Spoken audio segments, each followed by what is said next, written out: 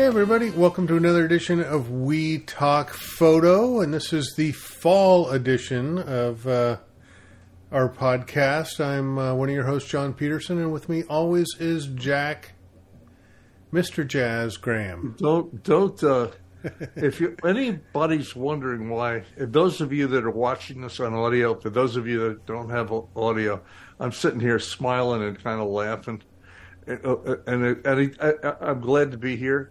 We'll get into that, but we just had a funny little couple minutes before we went live here, and we came up with a great title for the podcast. In the event that we ever do want to get out of this business, and I can't say it here because PG rated may be listening. PG but it was rated. A great title. It was a great title. Yeah. Hey everybody, thank you for being here. I'm happy to be with you today. You betcha. Yeah. Glad to be back. Glad to be here. We had a guest schedule this morning, and unfortunately they got sick, so we'll reschedule them. And today it's just You want to tease that, John? Jack and John. No, Let's tease that. Yeah, go ahead. Let's tease that. There's a photographer over in. Actually, Andy lives in Lisbon, Portugal, but he is a British photographer. And one of my favorite photographers, and has some great stuff to offer for all of you. And his name is Andy, and last name is Mumford, Andy Mumford, Mumford. If you all would like to check Andy out prior to we got to record with him. We were supposed to do it today, but he came down with a cold, so we're going to do it next week, and this will be up in about a week, hopefully. Check his website and YouTube stuff out. Andy Mumford. So Andy's going to be with us. It's going to be great. Yep, it will be good. And his work really resonates with both of us, I think, Jack. And I think you nailed it earlier today when you said it's because he's one of those simple. He simplifies. He distills scenes into very, very simple yet very strong statements, and that's something that resonates with both you and I know. Yeah, we constantly, we were talking, what are we going to talk about on this podcast? Because we don't have a guest, so obviously with me here, there's usually not a lack of verbiage that goes on, but, we keep talking about simplicity and how to slow down and all that stuff. But, for those of you who may have not been on a workshop with John and I, by the time we're done, and those of you who have will verify this, by the time you're done after a few days with us, you're sick and tired of hearing slow down, simplify. And Andy does that so well, and it's something that we constantly harp on, much more than, the stuff that you've read in books for 90 years. Yeah. Somebody asked me, I have this, believe it or not, I do have a YouTube channel. I think there's like 3 videos up on it. And they've asked, why don't you do a YouTube channel? And I'm trying to come up. John's going to be expanding his. He's got some great ideas. Maybe I'll steal one or two. It'd be great. But, how many times could you talk about, how to become this or how to do this? It's been done. It's been rehashed 80 million times. That's one of the reasons I think Outdoor Photographer magazine went away. How many times can you talk about 7 tips to fall photography? And by the way, I'll give you guys all a tip. You ready? Yeah. Okay. Number 1, most important tip for fall photography. Photograph between September 1st and November 15th. Wow. Think about that. Yeah. Well, that's right up there with... I'm being sarcastic here, but that's what we've been dealing with for years, and polarize for this, and do this, and put your subject here. It's been done, and been done very well by a lot of people. Oh, yeah. Well, I'll kind of staying on that YouTube thing, Jack, though. I'll tell you that there's, I think I've said this before, there's a lot of people out there with great information about how to do something, how to do it, how to fix your toaster, how to shoot fall photography, how to do this, how to do that. But there's not a lot of people teaching the why. Why do I do this? What does it mean to be an artist? How do you... I'm working on a presentation. Speaking of stealing ideas, I stole one of your ideas for an upcoming speech I have to give. I'll get the bill out today. Yeah, you're welcome.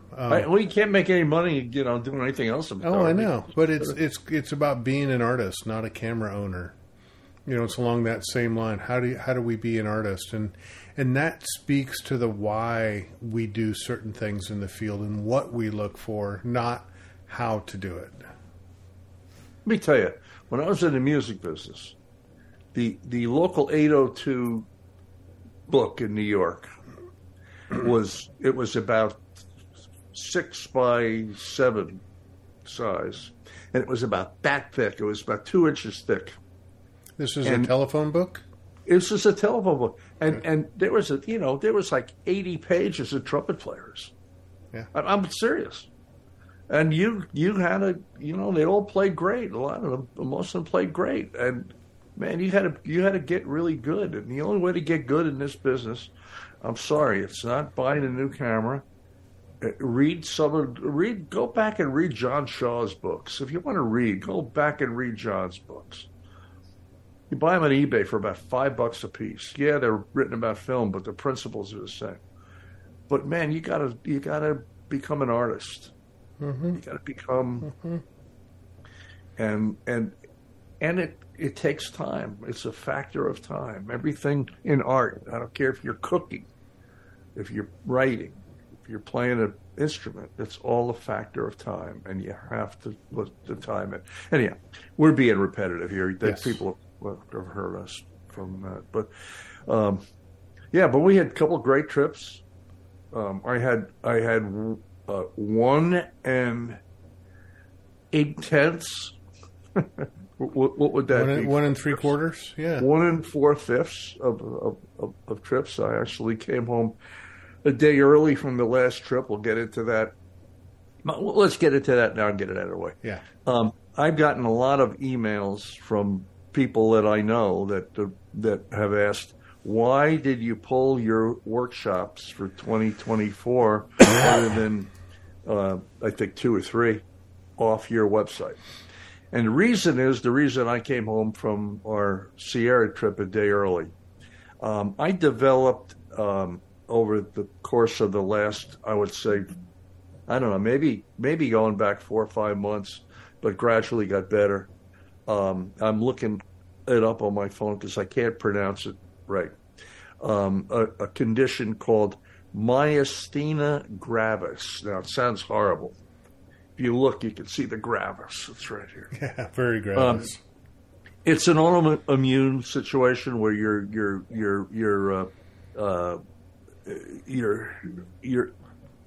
communication between the nerves and muscles break down. And I spent 40 hours in the hospital, and then they diagnosed what I went in and told them I had.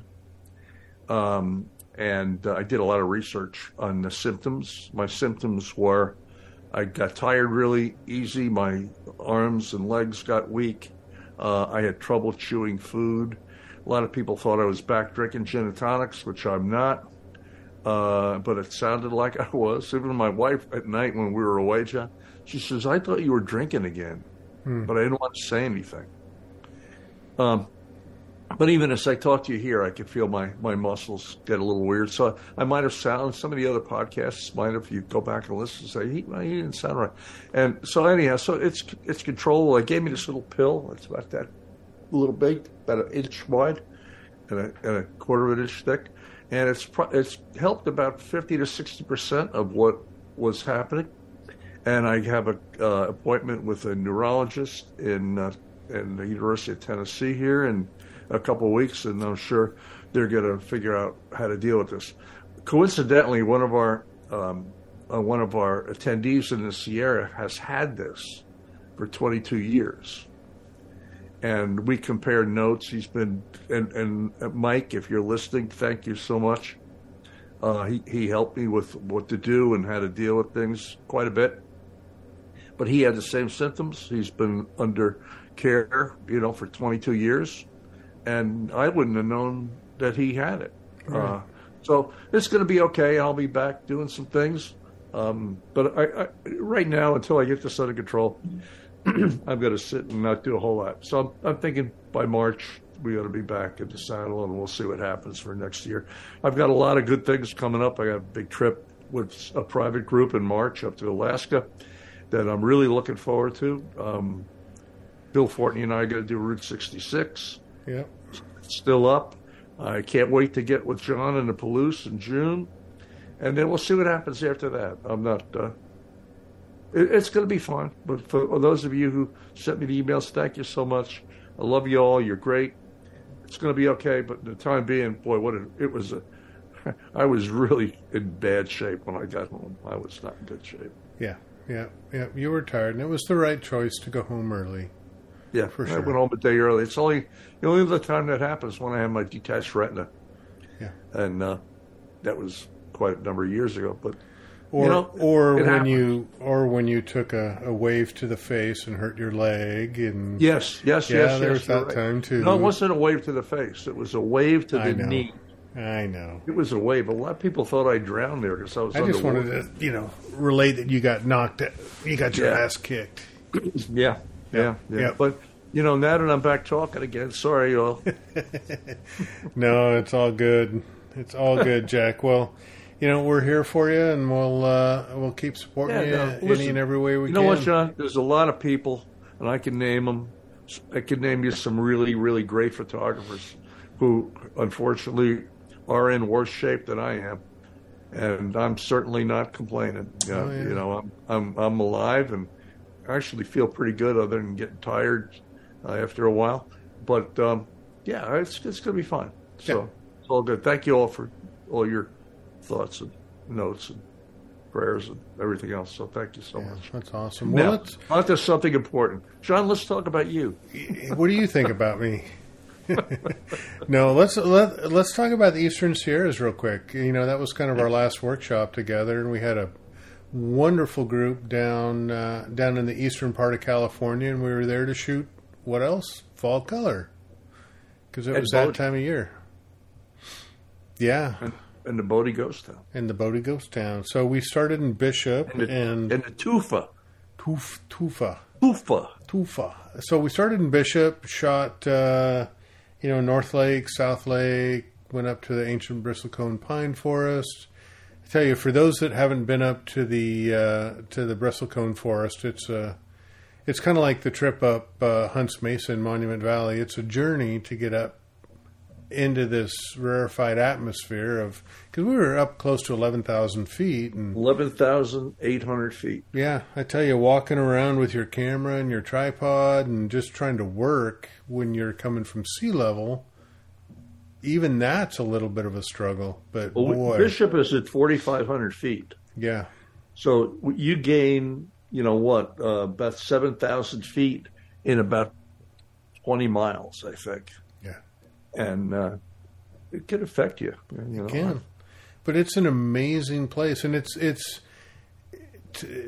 to me, I always love the bristlecone forest. It's a place that really resonates with me. It's kind of an alien landscape because it's just, shale rock and these gnarled old trees up in this really barren landscape. And they are old. They are old, like 3,000 to 4,000 years. They're the oldest living thing on the planet that we know about. Some of them are there's one there over 4,000 years old, but they don't tell you which one, so nobody chops it unfortunately, down. You know how people are. We can't have write nice their things. name on it or something, but yeah, it's a place where you really have to see differently. It's not. Yes, the tree is the obvious subject, but how do you portray it in this vastness, in this desolate, in this harsh environment? And every time I visit there, I'm just gobsmacked at how challenging and beautiful it is. I just enjoy photographing something that's older than me. Yeah. That's very, very true. Yeah. Except the trees probably feel better. we had some, the color was just starting to come on, and the last day or the last night, I think we were down in Bishop, it got cold. And boy, just overnight, that cold snap just made the trees scream. You can, for those that are watching on YouTube, you can see the image behind me. This is one of the shots from Eastern Sierras, and just this incredible amount of gold color, a little bit of orange and red starting to come out, and we had a beautiful, beautiful color event during our time there. It's pretty normal. You can, where I live here near the Smoky Mountains, it's a little more hard to predict, but the aspens tend to pop in that area. Sometimes late September, but usually the first 2 weeks of October is the time to be there. Yeah. We spent a lot of time shooting the high alpine lakes and the trees, but also teaching people and working with folks to shoot the small stuff, right? Leaves falling on the forest floor, arrangements of pine cones underneath the pine trees. There's so much large and small things to shoot that we literally didn't have enough time in the day to do everything we wanted to do. Yeah. Yeah. Jack, you made a comment about shooting.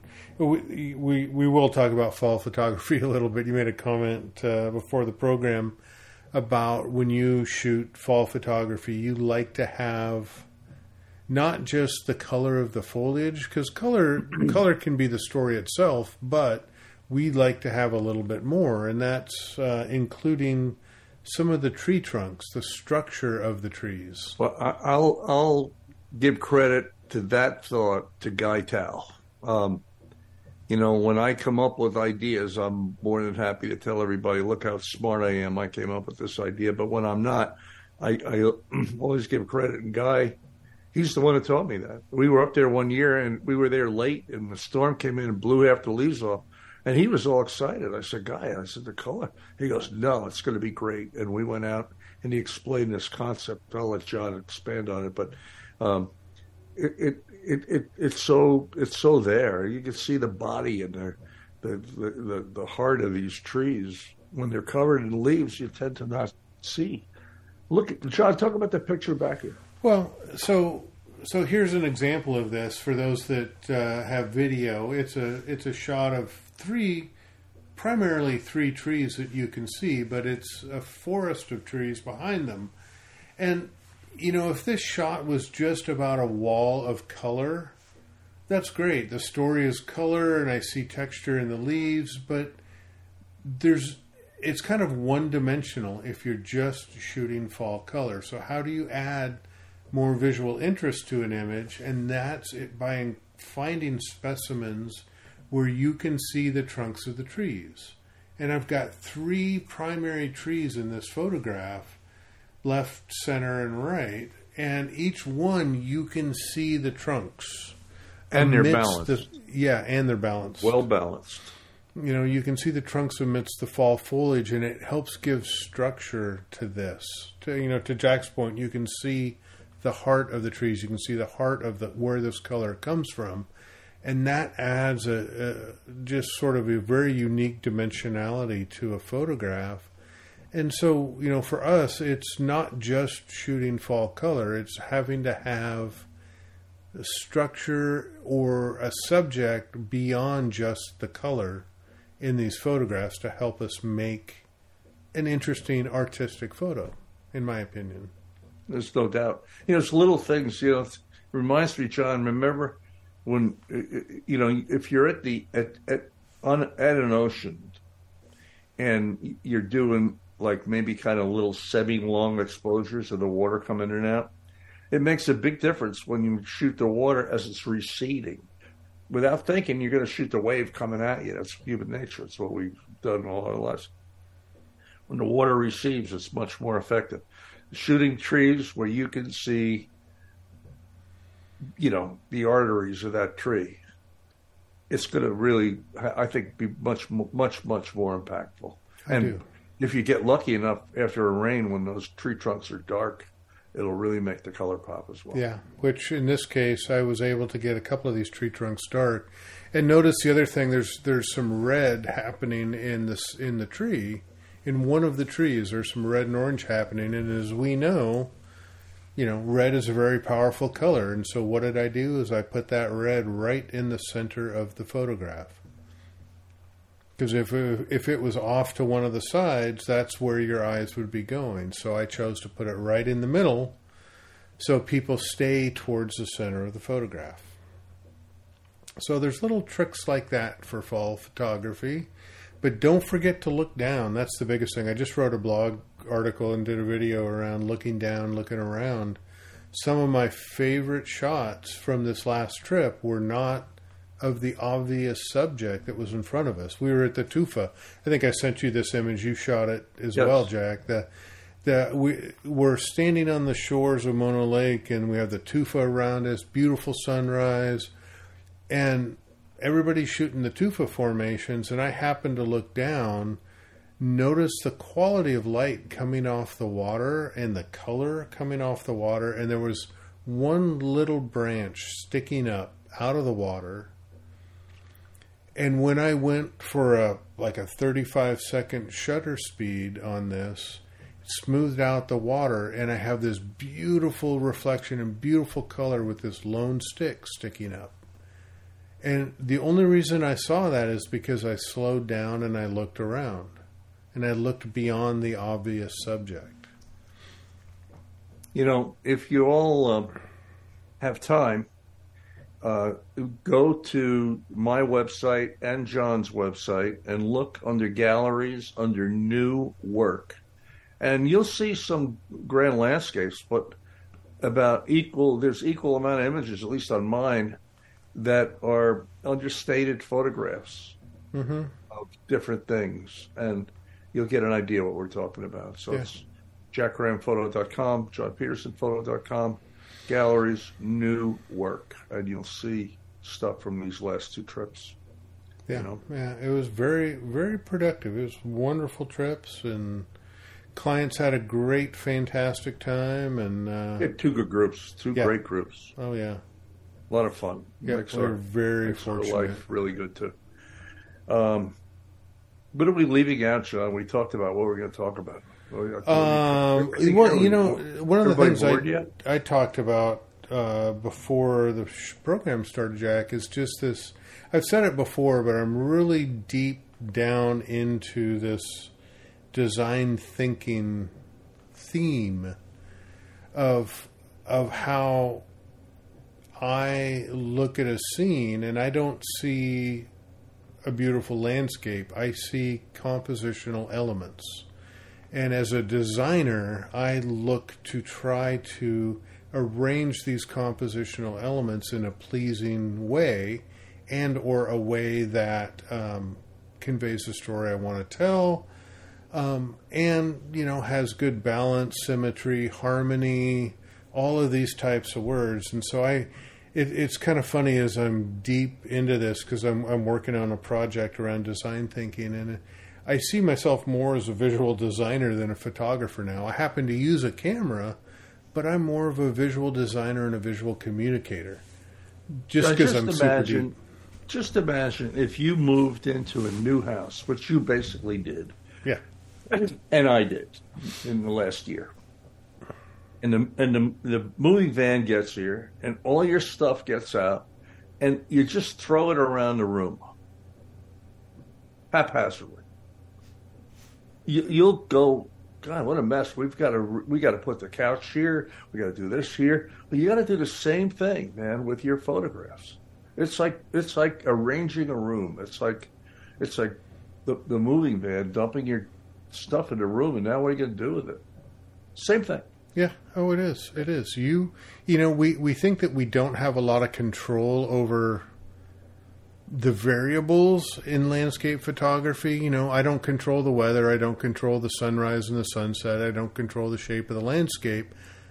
But I have so much control over what is included and what is excluded from my photograph, the height of my camera, the angle of my camera in relation to the subject, the exposures, the shutter speed. I have so much control in this sort of fixed scenario of the landscape that I can flex a lot of artistic muscle with the amount of control that I have. It's crazy. Too often in image reviews, I know, Jack, you've heard this forever. But we'll do an image review and we'll point out something to the photographer, and what is the response we often get? Oh, I didn't see that. Yeah. Oh, well, how did you not see that? Is kind of my comeback question, because as a photographer, we need to examine and evaluate everything that's in our composition before you push the shutter button, not after.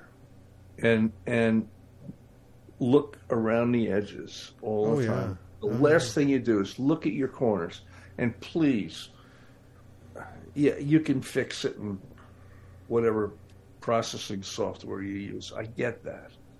That's not the art. The art is to create your piece of art in the camera, and then you have something that you can really work with when you get home. Yep. To me, anyhow, just kind of my 2 cents. Yep. Yeah. I'm a visual artist with the camera, so I'm not a visual artist with the computer. Yeah. So yeah, there is a distinction there. Yeah. Yeah. So is it my turn to? Sure. Okay. So, I think y'all get what we're trying to say here. So, a lot. This is kind of a little insight into my world here today. We talked about this situation I'm going through, so that's one thing. But, for those of you who don't know, if you look in the background, those of you who are on YouTube, there's a whole wall of vinyl recordings. For those of you not on YouTube, there's a whole wall of vinyl recordings in my room. There's a few thousand. And I listen, I made a living as a musician for a lot of years. I listen to a lot of music.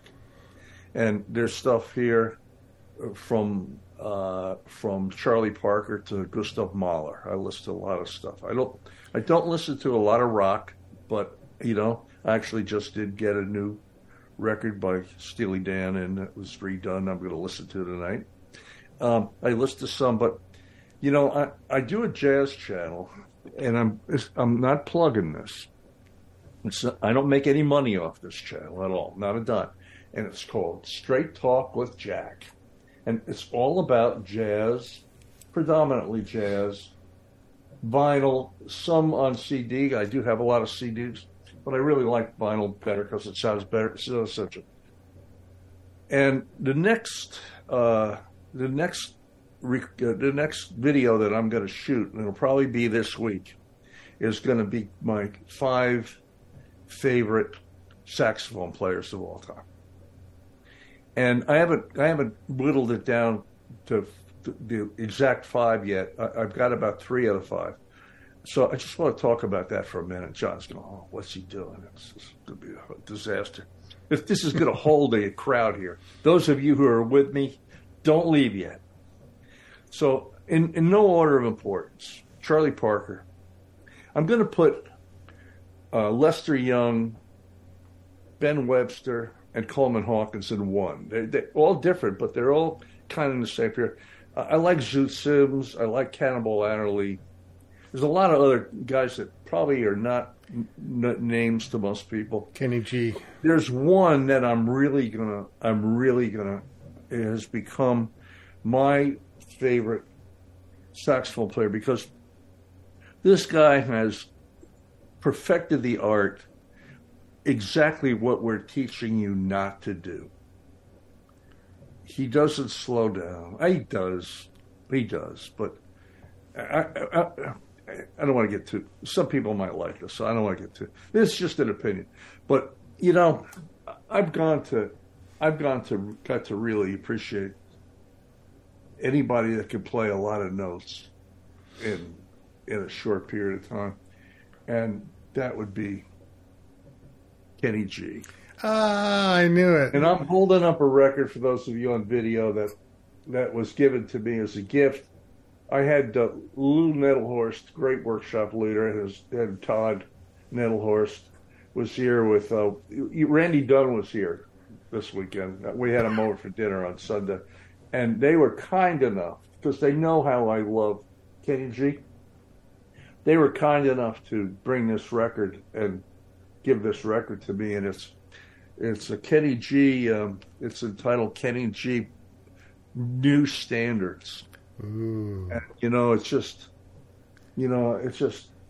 I mean, John, how much I appreciate Kenny G. And of course, his ability to play 8 million notes within, 4.5 seconds without any.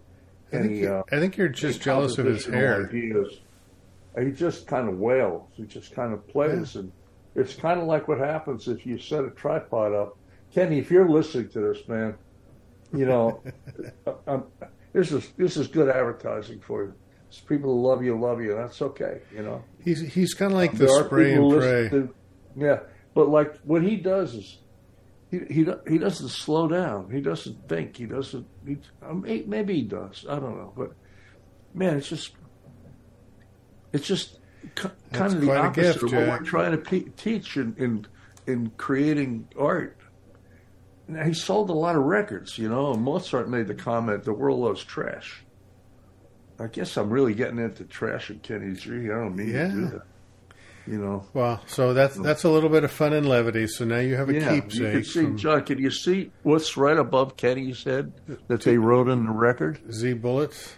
There's two little. No, we won't want to go into that. No. That might be too negative. We won't. But Todd and Lou and Randy, thank you so much for that. It was really effective. But yeah, I mean, Kenny G. If you want to read about photographic composition, listen to Kenny G. when you're doing it, and you'll kind of remember what we're trying to teach here. Well, speaking of which, I got in a conversation the other day. I don't know if we've talked about this before, but do you listen to music when you process? Yes. Do you think that the type of music that you listen to affects the way you process? Yes, absolutely. Yeah, me too. Absolutely. I went out yesterday morning for a couple hours. I still get out, believe it or not. I'm not an invalid here. I went out and shot. We got a nice sunrise, and when I came back and processed those images, I listened to the. It's kind of morbid if you know the story behind it, but I listened to the last movement of Mahler's Ninth Symphony. It's a great history to that. You can read books about it, and. It's the fall. Things are dying. The leaves are coming down. We're going to look at trees with nothing, naked trees here for 3 months, and it's a time of change. It's a time of, and that to me was the mood I wanted to get in when I processed this. I didn't want the 3 images I processed. I was out yesterday morning, John. For 6 hours, I came back with 3 frames. Yeah, good. Okay, that's a story for another time. Yeah, but I wanted those to look like fall. I didn't want to put Charlie Parker playing Confirmation on. I don't want to put Harry Edison. I don't want to put Count Basie on. Playing Moten Swing. I wanted to be in that mood, so I put on the last movement of Mahler's Ninth Symphony. Anybody have it? Listen to it. Yep, I will agree. I put on music that's appropriate for the image that I'm processing. I don't change music, for every single image, but if I'm working on introspective images, I need something quiet like Keith Jarrett. If something's just really quick, superficial editing, I don't care what's on. It can just be background music, but I'll give you all a hint if you all want to try this stuff. Don't listen to music with lyrics while you're processing, because you'll be listening to the lyrics and not concentrate. What's the singer saying here, rather than just getting into the zone. Yeah. Yep. Yeah, it's a good idea. Yeah. Cool. Good idea. Maybe we need to do another music and photography thing. We haven't done that in 8 months. Yeah. A lot of good photographers are ex-musicians. I know. Those of you who haven't heard them, if you search music and photography here on We Talk Photo, you'll hear we did 2-3 of them. Yep. And very informative stuff. Not so much me, but the other people we had on. Well, anyhow, that's all I have, John. Again, for those of you who sent me emails and stuff, thank you all. I'll keep you posted. Life is pretty good, and onward and upward. Yeah, that's awesome. That's awesome, Jack. Well, glad to hear that. Yeah. It's still, I'm trying to get to the finish line here for this year. I've got one more workshop in the Tetons. I'm always looking forward to doing that. Sorry, we're going to miss you. Yeah, that's too bad. Got a few presentations to give to various camera clubs around the Northwest, which will be great. Yep. And then on to 24, Olympics and Palouse, and yep. It's going to be a good year. It is. Listen, everybody, thank you all for being here. For those of you who are new, comments, ideas, questions to wetalkphoto@gmail.com. And John will get this up, I guess, today, maybe today or tomorrow. We'll get it up soon. Thank you all for being here, and we'll see you probably about a week with the great Andy Mumford, I'm really excited to have him with us, and I'm sure you're going to like it too. So check you all later. All right. See you, folks. Bye-bye. Bye.